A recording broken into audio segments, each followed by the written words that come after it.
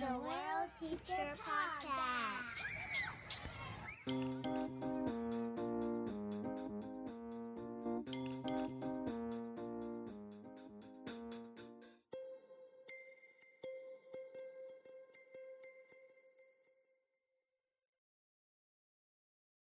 Hello, and welcome to episode 24 of the World Teacher Podcast. Really special guest today. It's truly an honor to have had the chance to speak with him. His name is Dr. Jim Garrison.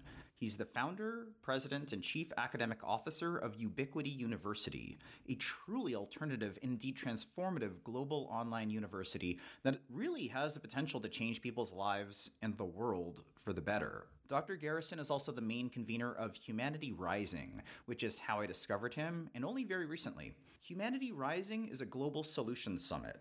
It consists of a daily series of online events with an incredibly diverse range of speakers who have come together with a shared purpose: to create an international coalition strong enough to transform conversations that matter into actions that make a difference. Humanity Rising is honestly amazing. He has really fascinating people on every day. Definitely check it out. I would truly be baffled if anyone who listens to this conversation doesn't very quickly check out both Ubiquity University and Humanity Rising. This is me and Dr. Jim Garrison talking about the future of education and indeed humanity. Dr. Jim Garrison, you are a fascinating person. I've only encountered you very recently due to Humanity Rising, which I think is absolutely wonderful. And I really feel privileged and amazed to be part of it, truly. There's a lot of things I want to ask you about Humanity Rising, Ubiquity University, in particular, the future of Earth. But I thought it would be really interesting to start with you. Mr. Garrison, who are you? And please tell us your story. Who am I? Well, that is the great question that philosophers and mystics from the beginning of time have tried to contemplate. So I'm not sure I can give you a complete answer, but basically, in a nutshell, I was actually born in China along the Tibetan border. My parents were missionaries, and they were on their way to Tibet after the Second World War, and the border was closed. So I was born in a little town called Huili in western Sichuan province, and then we left China during the midst of the Communist Revolution and the invasion of Tibet. It was very turbulent, very violent, but we made it out safe and sound, and then went to Taiwan for the next 15 years. So I was born and raised in Asia, in China and Taiwan. Can I ask where in China? Where in Taiwan? We were in different little towns in the center of the island. Huili was, or Shiloh rather, was one of the towns that we lived in. But I went to school in Taichung, the big city in the middle of the island, at a missionary school called Morrison Academy that can operate to the present day. Yeah, I've done professional development training at Morrison. It's a wonderful school, actually. I lived in Taiwan for 5 years. Oh, really? In sort of like the Silicon Valley of Taiwan, a city called Hsinchu. Yeah. Where 10% of the world's microchips are produced. Yeah. So Taiwan is a wonderful country. Yeah. And I think it's awesome. You're very lucky to have been able to grow up there. Yeah. That's amazing. Yeah, I grew up bilingual in Chinese and English, and loved the Chinese people.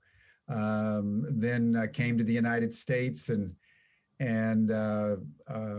for high school and then university. And the issue of that time was the Vietnam War, because I'm a child of the 60s. I'm a baby boomer.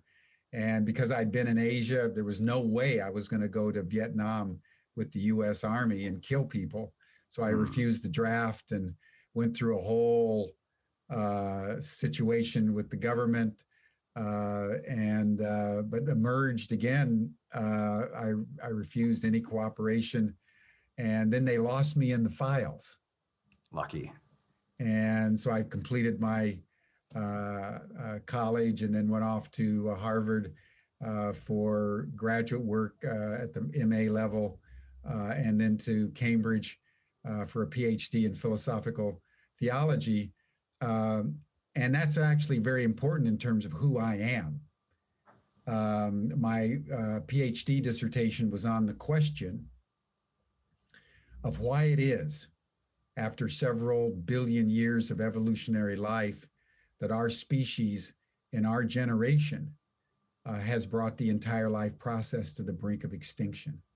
And that's a major question, why human beings are so cruel to each other and so cruel to the environment to such an extent that the only way we're able to live with each other is in the context of mutually assured destruction. It's very important for everybody watching this podcast to take in that the United States, Britain, France, Russia, China, Pakistan, Israel have nuclear weapons on hair trigger alert, capable of destroying all planetary life. And under this umbrella, we conduct what we call normal business. And as if destroying the world through nuclear weapons isn't enough, we're now destroying the world through runaway climate change. There's something very wrong with human beings. And understanding that at a time when the instrumentality of power is so sophisticated, we can actually destroy the world, which seems to be our intent. So that, when I wrote that dissertation, Gareth, it changed my life. And ever since then, 24/7, 365, I've been working with every ounce of my creative intelligence and energy to be part of those forces of goodness in the world that in some way are going to prevail over our darker impulses, which are spinning out of control, and save humanity from itself so that we can actually take advantage of the opportunities that are being afforded to us by our mother, which is planet Earth, to create a global civilization based on abundance, based on health, based on resilience, and based most fundamentally on alignment with natural systems and processes. So that in a nutshell has been my life. And, you know, working with the dissertation, I had the chance to travel, you know, all over, particularly to what was then the Soviet Union. Whenever you would talk about why we were totally prepared to kill ourselves multiple times over, people said, well, of course you have to have nuclear weapons because of the Russians. You know, and the Israelis say it, of course we have to have nuclear weapons because of the Iranians. And the Chinese say, well, of course we have to have nuclear weapons because of the Americans and the Russians. And of course, the French and the Germans, the British say, of course we have to have nuclear weapons against the Russians. Everybody has an enemy that is so polarized in their mind, they're willing to commit mutual suicide. We all need to take this in because that's our ordinary reality now. And so how we come together has been the mission of my life. And I've had unbelievable series of adventures with Mr. Gorbachev, with whom I worked for 10 years, launching Ubiquity University, and then last year launching Humanity Rising, which is now broadcasting worldwide every day to thousands, tens of thousands of people in over 130 countries. It's really an amazing journey, but it's all about— I want to ask you a lot about that. Could I ask you first, though, about Gorbachev? That's not something I can just glance over. You worked with Mikhail Gorbachev for 10 years, and you founded an institute with him. Could you please tell me more about that? Well, that was a trip, man. I have to tell you, here I was, a young American in my late 20s, writing a thesis. I started to go to the Soviet Union for the reasons I indicated. And while most of my friends were interested in people-to-people exchanges, because I'd studied history, and in particular, I was interested in the history of totalitarian systems. So I studied a lot about the Bolsheviks and the Nazis and the Chinese communists, and this dialectic between democracy and authoritarianism. I was fascinated, and I thought, here I am in the Soviet Union. I'm going to get to know the folks in the Central Committee and the Politburo. So I started to work with them. And I used to hang out at all kinds. I mean, it was unbelievable, drinking lots of vodka and eating caviar and having a wonderful time. And we developed what was called hot tub diplomacy, because I was working for part of that time for the Esalen Institute in California. And they have hot tubs. Oh. And we would bring these high-level Soviets to California, to Esalen Institute, the mother lode of the human potential movement, where everybody would go into the hot tubs. It was both sexes, and everybody was naked. Like in Japan. And when you take these Russians, buttoned up Bolsheviks,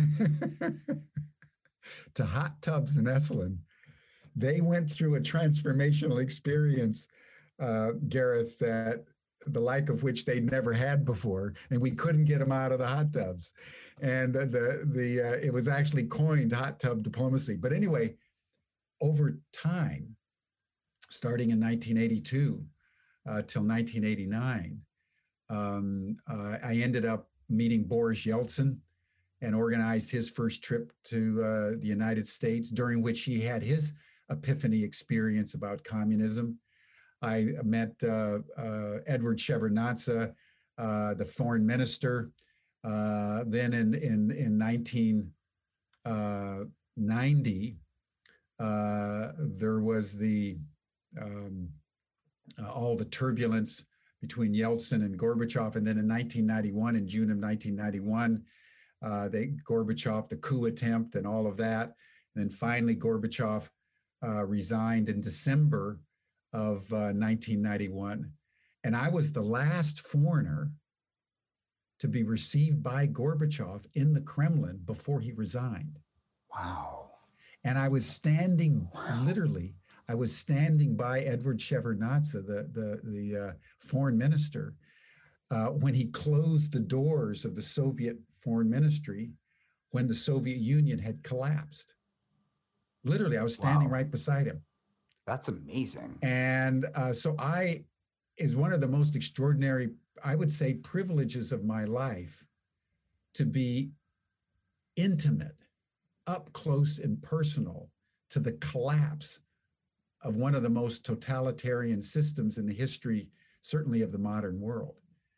And then in our last meeting, Gorbachev asked me to bring meat to Moscow. So I organized this great big airlift of these huge airplanes, these C-52s, I think, the biggest planes of the U.S. Air Force, and the Antonov 124s, the biggest airplanes. We had what we called the Russian Winter Campaign.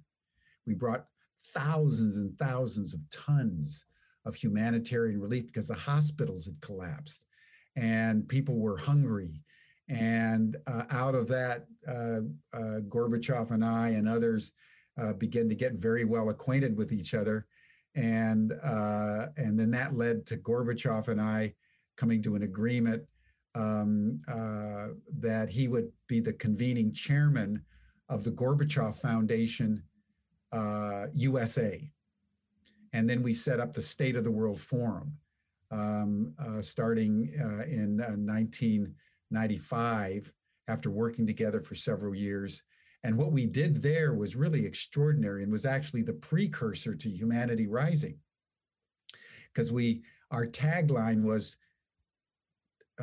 transforming conversations that matter into actions that make a difference. And we convened multidisciplinary leadership groups, heads of state, military generals, CEOs, but also grassroots organizers, people that were working with the homeless, people from the NGO community, scientists, all kinds of people, because the more diversity you have, the more creativity you have. And we convened them all over the world. We met in Beijing and New Delhi. We had a relationship in China with a guy named Ma Hong, who at the time was the head of the Communist Party Central Committee on Science and Technology. In India, we met in New Delhi with the Rajiv Gandhi Foundation. And South Africa with Desmond Tutu, Nelson Mandela. I mean, it was amazing. Traveling with Gorbachev was like traveling with the Beatles. Better. It was an extraordinary experience. And then 9/11 happened. And then when 9/11 happened, everything collapsed. Because George Bush and the Americans, decided that it was time for the war on terror. And once the war on terror got underway, I knew it was over. So I actually flew to Moscow. Gorbachev and I had lunch, and we declared victory. And then I came back, and out of the next phase began to emerge a whole new mission, and that was to found a global learning institution we called Ubiquity University, which is seeking to reinvent learning as we know it in the 21st century. And then out of Ubiquity came Humanity Rising. But it's all framed within an awareness that we're living at the end of time, that at any moment, some crazy somebody can launch missiles that are already on hair trigger alert and initiate a chain reaction that could destroy the world as we know it. I mean, you're watching what Putin and the Russians are doing and the Americans are doing around Ukraine now. That is a perfect example of how a perfect storm, as the NATO alliance has pushed itself all the way to the borders of Russia, which, by the way, is a violation of the agreement that Mr. Gorbachev had with George Bush Sr. when he, in 1989, let Eastern Europe go. The agreement was that if the Soviets would let Eastern Europe go, that the Americans would not push eastward with NATO. And the Americans and NATO have broken that promise. And it's very important to just take a moment here, because Ukraine is going to get worse before it gets better. And it's a very topical point right now. Everybody's talking about Putin being kind of the bad guy and the aggressor in the Ukraine. That's not true. The aggressor is the United States of America and the NATO alliance, because every country, particularly these great powers like Russia, like China, like the United States, have buffer zones. And how many times has the West invaded Russia? Russia has never in its entire history invaded Europe. But Europe, think of Napoleon, think of the Nazis, have gone in and wiped out the western parts of Russia. So, first, the Americans brought Poland, Bulgaria, Hungary into the NATO alliance, and the Russian says, you can't do that. And now they're pushing right up against the Russian. So Putin, rightfully, in my judgment, took Crimea. Crimea, Sevastopol, for centuries has been the Black Sea port of the Russian Navy. Can you imagine NATO having the US 6th Fleet in Sevastopol and on the Black Sea? It's like if the Soviets or another country came up and took Mexico and then put weapons right on the southern border of Texas, the United States, look what the United States did in 1962 when the Soviet Union and Castro in Cuba, in complete accordance with international standards, started to put missiles in Cuba. That's 90 miles off the US coast. The United States almost went to nuclear war over that. So I'm taking a moment here to go into some of the history because what's happening in the Ukraine is no joke and is the result of US aggression. And we need to understand that. So when you hear the news about Putin being a bad guy and all of this, he's an authoritarian leader, no doubt about it. But what's happening in the Ukraine is not the result of Russian aggression. It's the aggression coming from the West as it's come numerous times before. And the Russians are in a defensive position as they've been numerous times before. But Putin has made it clear no further. And he's willing to risk war. And he's got a lot of nuclear weapons. And so does the United States. So the precariousness of the world situation cannot be overstated at this moment. And in fact, the Bulletin of the Atomic Scientists that normally has the clock 3 minutes, 2 minutes to midnight is now within about 30 seconds to midnight. That's how dangerous the world situation is. And why all of us, and thank you for your podcast, all of us have got to get the word out, and we got to redouble our efforts to bring light into a darkening world. Can I ask, how concerned are you? Are you more or less concerned now that Biden is in power? Many people on the left, like the actual left, were quite concerned about Biden, given his history of somewhat aggressive, one could call it, foreign policy moves. On the other hand, he is also seeming to lead the world with respect to climate change. He has a wonderful issuance of a new policy shift today, where he's saying he's going to reduce carbon emissions by 50% by 2030, which sounds wonderful. What is your take on Biden? And I ask you this in particular because you've written about America as an empire with the hope that it might become a transcendental empire. Well, I would say Joe Biden, I think, is an appropriate president in the aftermath of Donald Trump, who was a sociopath, if not a psychopath, and a monstrosity at every level that sought to destroy the pillars of democracy in one of the great democracies and almost succeeded. And the real tribute is to the American people and the way they stood up, voted in overwhelming numbers in November of last year and brought in Joe Biden. Joe Biden is 78 years old. He was sculpted by the Cold War. I think he has very outdated notions about Russia. If I was Joe Biden, and this gives you an idea of how distorted the world situation is. It's very important to remember that when Putin came in 2000, he's been in power for 21 years. When he came in 2000, the Berlin Wall had fallen. Eastern Europe was liberated. There was no more Cold War. The Soviet Union had fallen apart. So you know what Putin said? He says, we want Russia to join NATO. We want Russia to join the European Union. There's no more reason for us to be apart.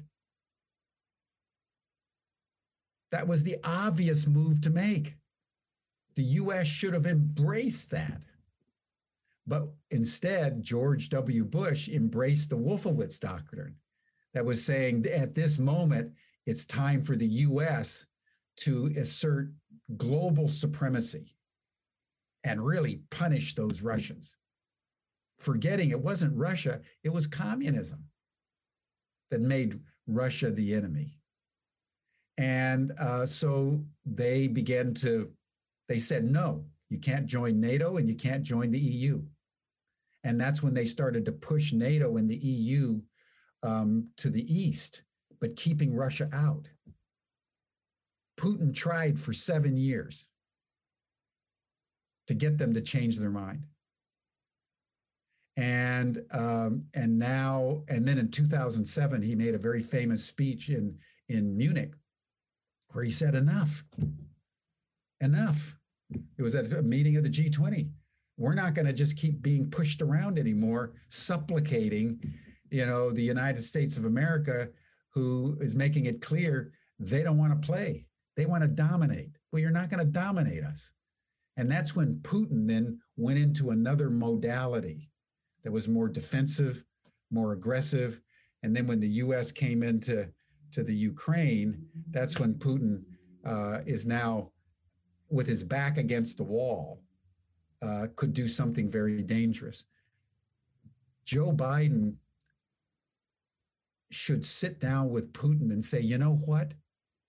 You actually were asking the right question. And as president of the United States, I'm going to say yes.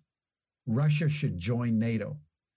Gareth, just think of how the world would change if Russia was invited into NATO, was invited into the EU. Just think, you would almost have peace on earth. It would be, just think, everyone think that thought. But because one of the parties refused to do the obvious, we may go to nuclear war. And you've got an Alexei Navalny who's, dying in prison, and you've got the Russians, hacking, and whether it's Brexit or the U.S. elections and all this stupidity that's going on, purely because our political leaders didn't do the obvious. And that's a shame. That's actually a tragedy. It seems like they're acting from very self-interested places. Totally. And I think we absolutely must understand what's going on in the world and transcend these bridgeable divides.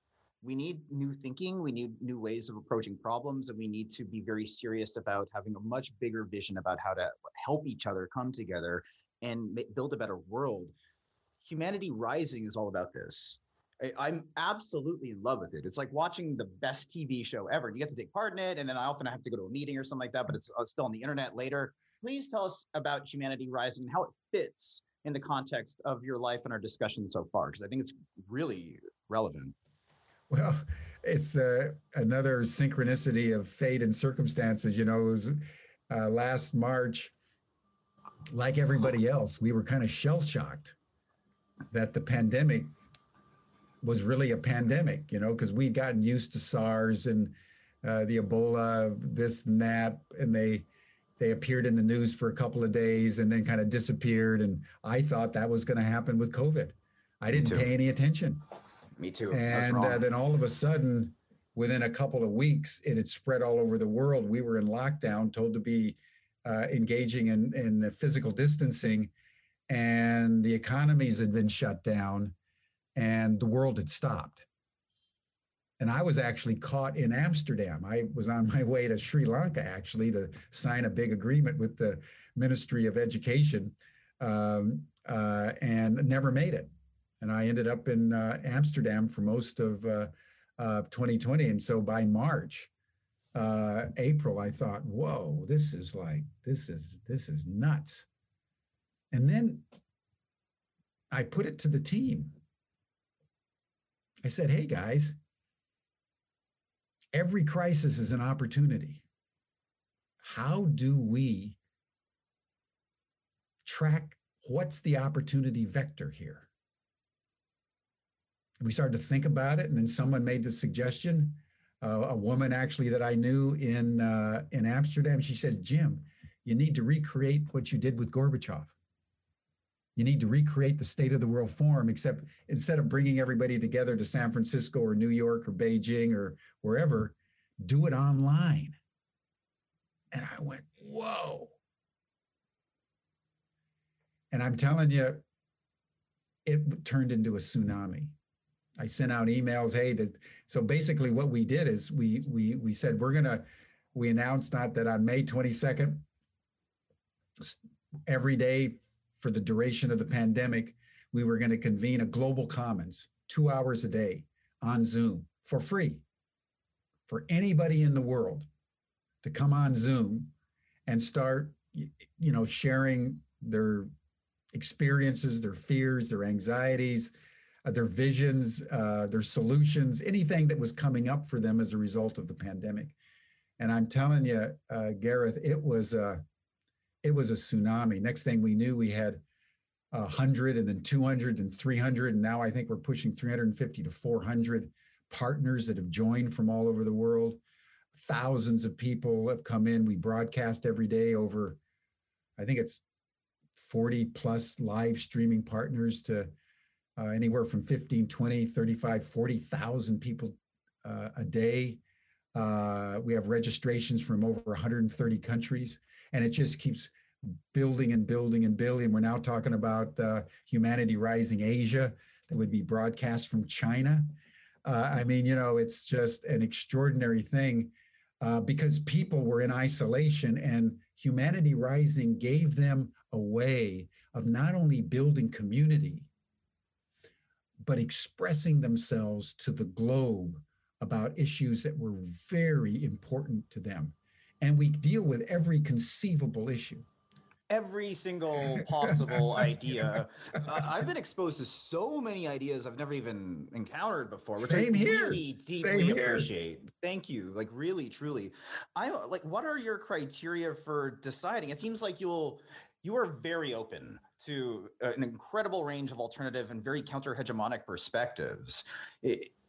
I'm just amazed by the quality of the people that you've been able to bring together. How do you decide, and are there any in particular speakers that have really stood out in your mind as particularly memorable for you personally?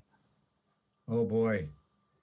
Well, the opening night we had Jane Goodall, the great primatologist, who's a very dear and old friend. I love Jane. She's a global figure now, I think a saint and a scientist. Beautiful simultaneously. We've had Vandana Shiva, the great Indian activist that stopped Monsanto from going into India. It's almost single-handedly. She's an extraordinary woman and one of the great public intellectuals. We've had Joe Jaworski, who's the founder of the U Process. That's probably the most sophisticated transformational process in contemporary times.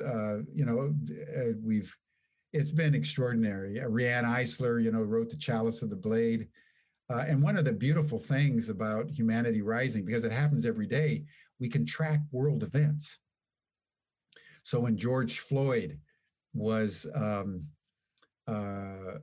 killed on May 25th of 2020.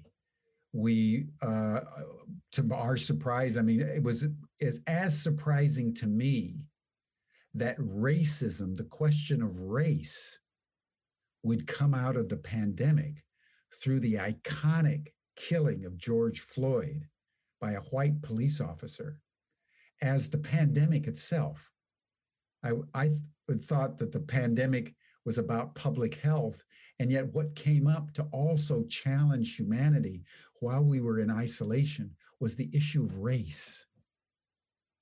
And so we've had this extraordinary conversation from all kinds of vantage points over the last months, almost a year now, about race. We had a woman, Joyce Hope Scott. She's a big professor of African American Studies at Boston University.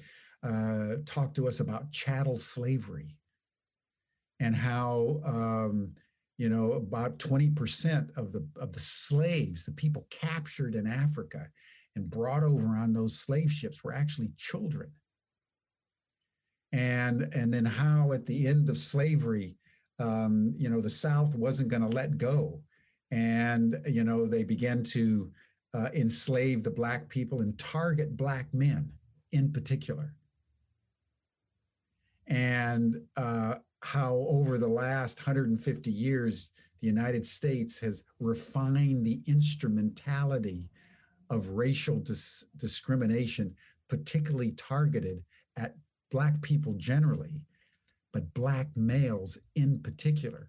And one of the reasons that I didn't know before she talked, she says, why? Because most of those black men that came over from Africa were warriors. You could see it in George Floyd, man. He stood like 6'4". He was a warrior. You know, he was taking fentanyl and he was beaten down. But the black male in America is a strong male, is a warrior. And that's why they could endure slavery. And even after, you know, hundreds of years of intense discrimination, including in our incarceration system, the United States put more people in prison than any other country in the world by several orders of magnitude. And most of them are black men. Most of them are black disgusting. Men. It's disgusting. It's a disgrace. And anyway, so that was just one of our sessions on Humanity Rising. And then on the other side, today was Earth Day. And we had this most extraordinary couple, Basha Alexander and Jim Corden.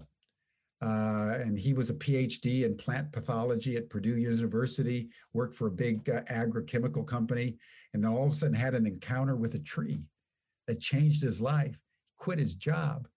And now they work all over the United States and other countries, basically healing trees and working with trees and working with humans to empower them to commune, and beyond communing, to communicate with trees. Because, you know, trees are probably the most intimate of any other species with the human being. They are in synchronicity with our breathing. Every in-breath we take is coming from a tree. Mostly, plants generally, but the trees are, and when we exhale carbon dioxide, that's what they breathe in. And so the relationship with the trees, and he was talking about how the trees feel, how the trees communicate, the trees cry. In fact, you can hear them cry. The trees sing together. And then a lot of stories from the audience about how you know, they could feel when they had to cut down a tree, or how the other trees would groan in agony, fearing that they were going to be cut down next because they have nothing to defend themselves. They're just standing there. You know, and then we've had sessions on the new cosmology, you know, the new physics of Nassim Haramein and other physicists, David Bohm's physics, that is showing that everything in the world is interconnected, and we're in one unitary information feedback loop.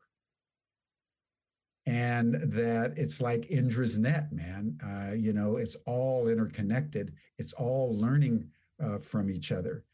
And just to give you a sense of what that means, you know, we have this prevailing worldview in virtually every physics science department at any university in the world, that the universe is completely random, that it's all materialist, it's inert, and basically evolution has happened randomly through genetic selection and so forth and so on. And one of the things that Nassim in one of our Humanity Rising sessions was talking about, he says, if you give a blind man a Rubik cube and tell him that he's got to solve the Rubik cube, and he's got to make one move a second, blind, it would take him longer than the universe has even existed, 13.8 billion years, to solve the Rubik cube just through random movements. But if every second you tell him you're getting warmer or colder with every move, he'll solve the cube in 3 to 4 minutes. And that's why in 13.8 billion years, you've not only got molecules and organisms, you've got human beings and galaxies. Because the entire universe is learning through an interconnected web, through the Plancks, as Nassim Haramein, and they're fluctuating in and out of the void into manifestation. And with every fluctuation, they're learning from every other piece of information in the universe. So every thought we think, every word we say, every act we do is going into the total information set of the whole cosmos. And it's informing us. And our bodies are living their lives, and we're living our lives in this information feedback loop. I mean, it's an extraordinary thing.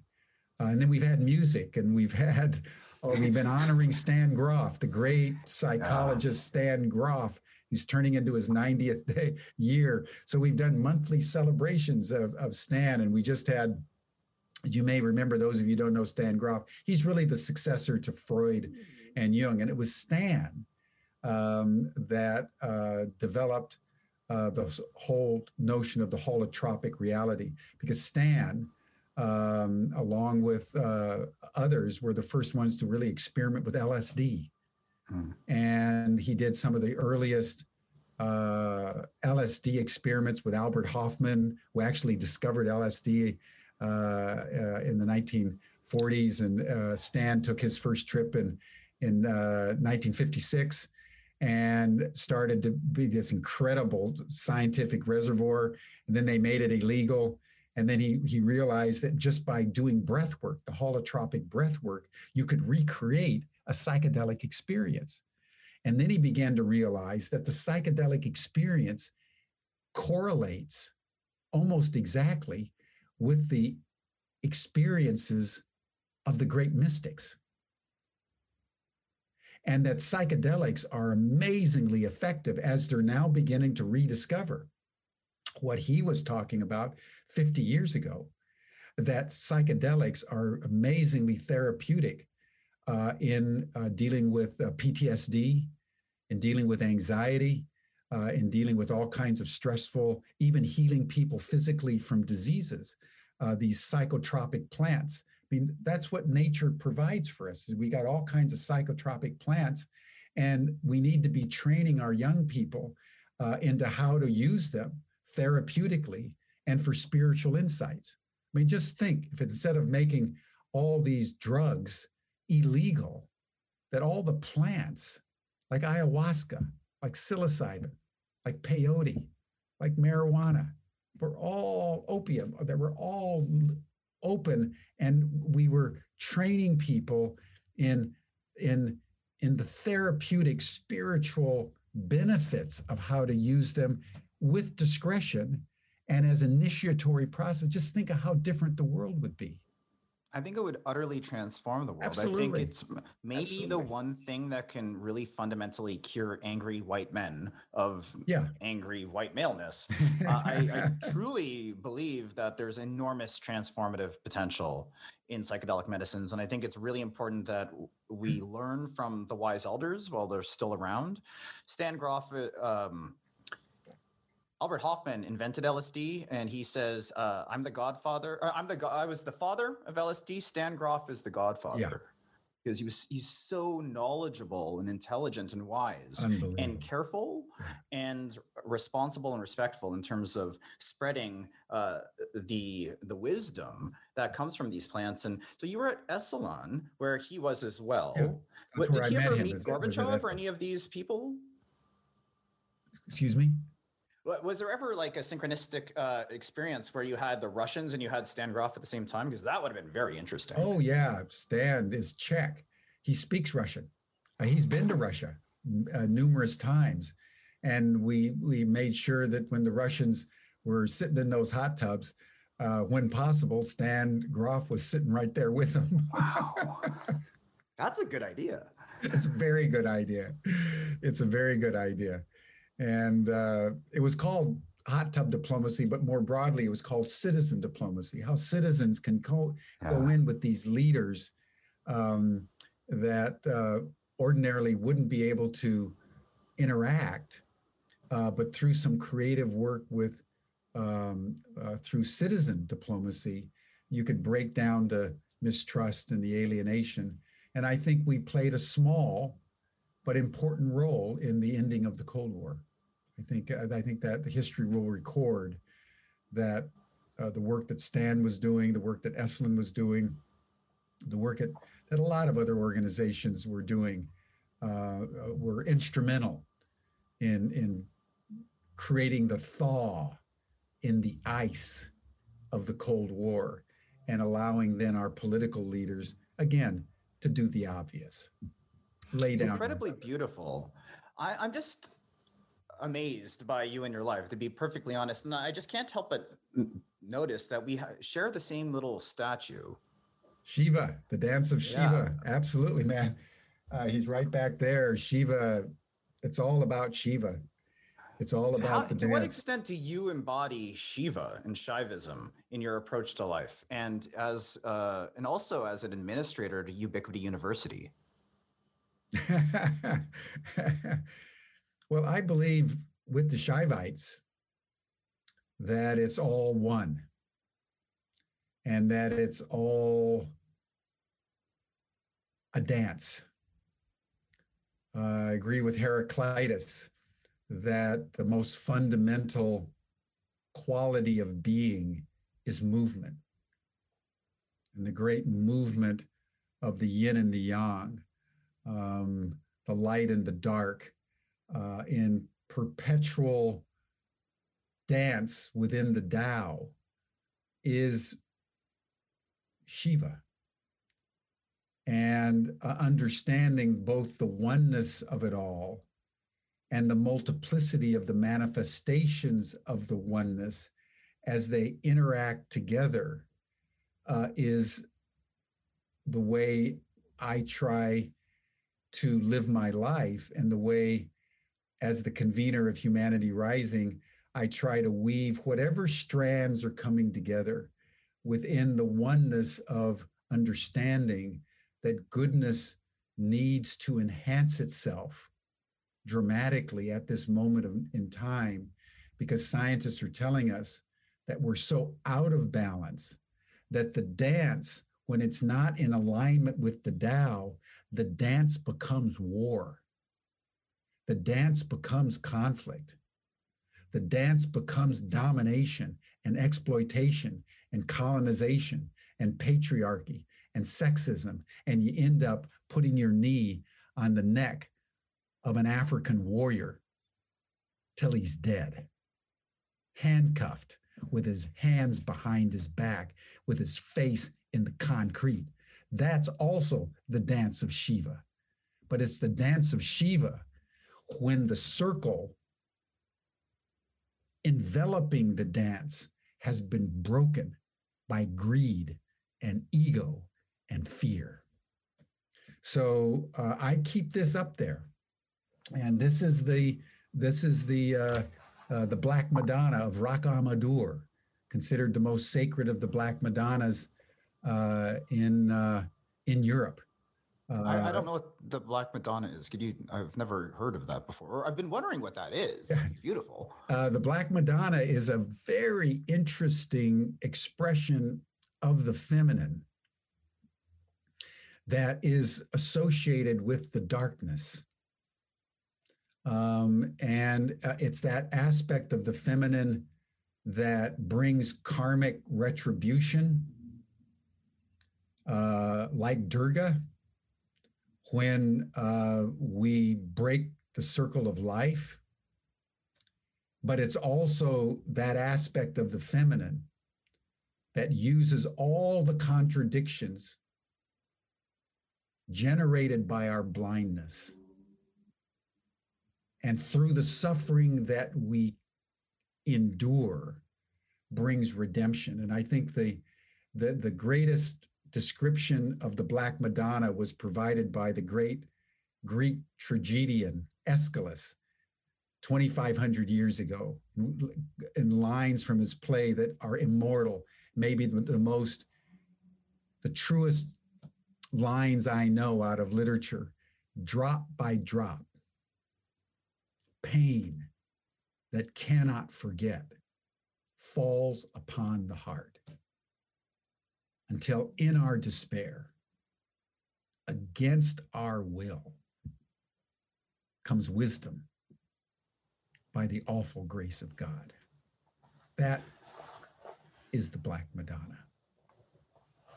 Wow, that makes a lot of sense too. That's the Black Madonna. She is that redemptive aspect of the feminine that in the darkest hour leads us to redemption. You're fascinating. Okay, I got to ask about Ubiquity University. Just kind of a switch. I feel like sometimes your words grab my soul by the collar and give me a shake. It's amazing listening to you speak, truly.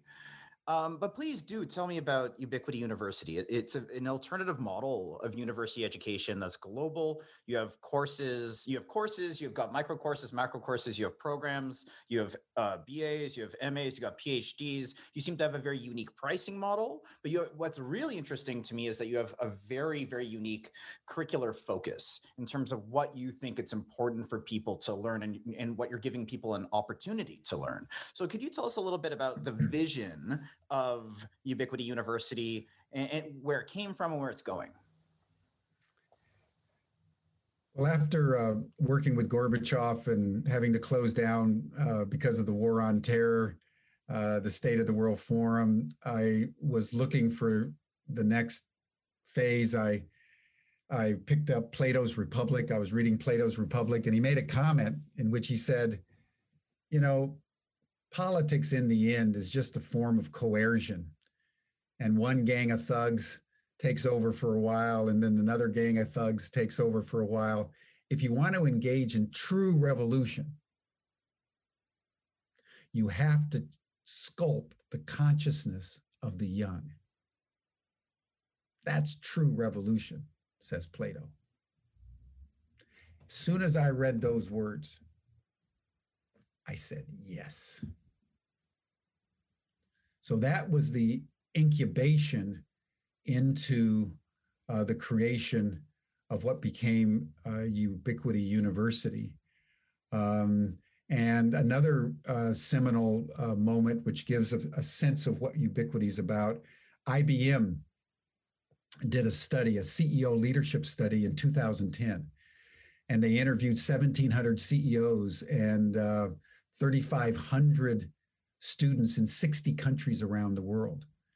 And their conclusion was that there was not a single academic institution anywhere in the world that was actually preparing young people to navigate through hypercomplexity. We're in a world, man, where little events anywhere can ricochet through the global system and have major repercussions everywhere, like the coronavirus coming out of Wuhan, China. And next thing you know, a month or two later, the entire world is shut down. That's hypercomplexity. And our educational systems aren't training us for hypercomplexity. And so that hit me between the eyes like a diamond bullet. And I said, whoa, we could create a university that was going to train people for navigating hypercomplexity at a time when the hypercomplexity is blowing us apart and we've got to come together to solve global problems. How do you start? How do you start that enterprise? So we started by going back to the most fundamental basics of the human mystical tradition. One is Plato and his notion that ultimately, at the deepest recess of the human being, is truth, beauty, and goodness. How do you design a learning system that is about the truth, your mind? How do you know what you know? How do you then design something that expands your heart in personal development, in soft skills. Because true learning is not what you know only, it's who you are. And then goodness, that's beauty. How do you become more beautiful? And then goodness. How do you work with other people to bring goodness into the world? So how do you design a learning system that's about your head, your heart, and your hands? That's at the heart of Ubiquity University. And then we began to play with the chakras and the colors of the rainbow. And this is what we call the Chartrian framework. Most learning, Gareth, if you think about it, it's random. You know, I every semester at college, I'd look at the syllabus for the next semester and think, what do I want to learn next? And it was kind of random. But what if you take people through a learning system that starts with the root chakra, goes up through the hara, then the solar plexus, then the heart, then the throat, then the third eye, out the crown? And one of our courses that's being taught all over the world now, in China, in India, in Sri Lanka, in South America, in Europe, is what we call Foundation in Soft Skills and the Sustainable Development Goals. Because we've done a study of all the soft skills, because they're saying soft skills are now critical skills. They're at the heart of 21st century literacy. But instead of just teaching them randomly, we distilled them down to the 7 essential soft skills, matched them with the 7 chakras, and then spread the 17 sustainable development goals through the soft skills. So when the students go through the course, they're going through a process of illumination that is aligned with the deepest awareness human beings have about who we truly are. We're organized by energy centers. And when our energy centers are aligned, we know truth, we cultivate beauty, and we do goodness. And just to give you one quick example, just to see how practical this is, we've reinvented the MBA. You go to Harvard Business School or you go to XYZ University, they're all the same. They have masters in business administration, as if business is something you administer in a factory to get profit. Under world conditions, that is not only irrelevant, it's dangerous. So we've created a master's in regenerative action because we've taken the position that you can't be sustainable with the planet anymore because the planetary ecology is completely broken. What humans need to do and what business needs to do, because it's doing the most of the damage, is engage in the pathway of regeneration, leading to action to save the world. So we've got a master's in regenerative action and we're launching it actually with Kate Rayworth on June 9th. Donut economics person? Donut economics. Awesome. Kate Rayworth, in my view, is the most important economist since Adam Smith. The Wealth of Nations. You know, that you let the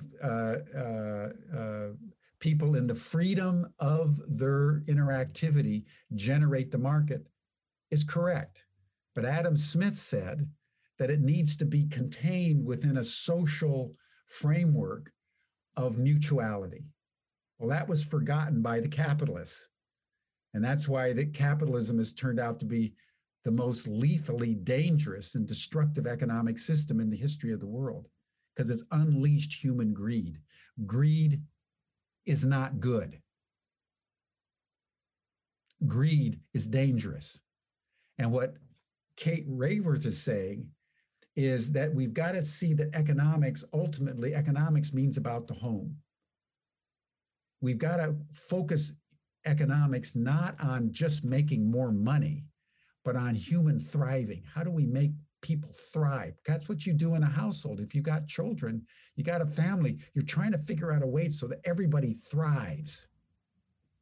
But the thriving of humanity has to be contained within the larger circle of the donut around ecological systems and constraints. And she's done, it's a work of genius. I recommend all of you take a look at Kate Raworth's, Raworrth, book on donut economics. It'll be one of the most important things you'll ever read, because it'll reframe how you think about economics and therefore business. And as she says toward the end of the book, properly framed economics becomes regenerative. We're not always depleting the environment, sucking resources in, spewing them out, and then making them obsolete, and they end up as plastic in the oceans. But we need to have, a Mobius loop where everything is conserved, everything is reused, everything is in alignment with Mother Earth, because the law of nature cannot be violated indefinitely, and human beings have come to the outer limit of our violation of the Great Mother. And now the Black Madonna is going to take us out. And what we all need to understand, and because this is the ultimate point for me, we're not on an inert planet. Planet Earth, as a planet, independent of human beings, is alive, intelligent, intentional, communicative, empathetic, and created all this wonderful life of sentient beings, in the center of which has been human beings. Every capacity we have, we got from the earth. We are earth. We are nature. And therefore, our mission at this moment in history is to find our reason for being here. Earth created us for a reason, and it was not to destroy ourselves and the ecology. We lost track of the plot. Back to my PhD thesis. Somehow we lost track of the game plan, and we're in a dangerous period. So ubiquity, and our masters in regenerative action, is just one of those things that we're offering into the world, with Kate doing the inaugural Foundations in Donut Economics course starting on June 9th. For people just to know about and participate in. Is it still open for registration? It's still open for registration. We even have scholarships. Much is it? You guys have a much cheaper pricing model than normal. Roughly how much is that total masters in regenerative action? Well, if you take it at the full price, it's about $6,000 for all the units you need over 2 years. And you compare a MBA at Harvard, it's probably $75,000 a year. So you're going to pay $100,000 to $150,000, $200,000 for an MBA at other elite schools, and all you get is information that you could actually access on your cell phone. You go through our Foundation in Soft Skills SDG course. You go through Kate Raworth's course. You go through the MRA. And it's not about filling your head with knowledge. It's about transforming your soul. It's about empowering your human potential. Because at this critical moment, we all have to have our enhanced human potential operating in order to come together effectively to solve global problems. So in a nutshell, that's Ubiquity. It's a wonderful staff. We're global. You can just go to ubiquityuniversity.org. And get on our website and explore around. And another thing that's worth knowing is that we do everything in modules. You go to you go to Harvard, it's all in semesters or it's in quarters. But at Ubiquity, we have semester courses, 40, 45 hours, 48 hours. We call them macro courses. And then we have what we call micro courses, 10 to 12 hours. Then we have nano courses, which are 2 to 3 hours. And then we have nuggets, which are about an hour. So the students can pick and choose, like assembling a Lego set, what they want to take, when they want to take it. And they're radically affordable, particularly if you're a lifelong learner. You can take Kate's course, I think, for $60. And you can take it as a lifelong learner. And if you decide you want to do a degree, you can turn it into a degree. I mean, we make it as flexible as possible and fundamental, Gareth, to ubiquity, and I think to the future of learning, because degrees are going the way of obsolescence. People now are studying competencies, and what they're studying about, learning about competencies is 70% of your competencies are learned outside the classroom. So ubiquity, you can go work on an organic farm in Nicaragua. You can try to save the whales in the Pacific Ocean. You can write up that project, bring it to Ubiquity, and get credit. So we honor the learning that takes place in your life, because that's where true learning, and if you want to get a degree doing that, that's when you come to Ubiquity. So we're out of the box. We're accredited through the Global Accreditation Council based in The Hague. And so forth. So we're accredited like every other university, but we just decided that the world situation was so urgent for education as usual. And so we've reinvented it to serve the needs of young people coming of age at a time when we're running out of time. I really do think that there's a lot of people out there that would really be attracted to such a program for a lot of different reasons. And I really deeply wish you all the best of luck. I think it's tremendously transformative. Everything that you do and are is transformative, and it's beautiful. And I thank you so much for taking the time to meet me, talk to me, share your stories with me. I'm deeply, deeply grateful. Well, it's been a pleasure, Gareth. You're doing great work.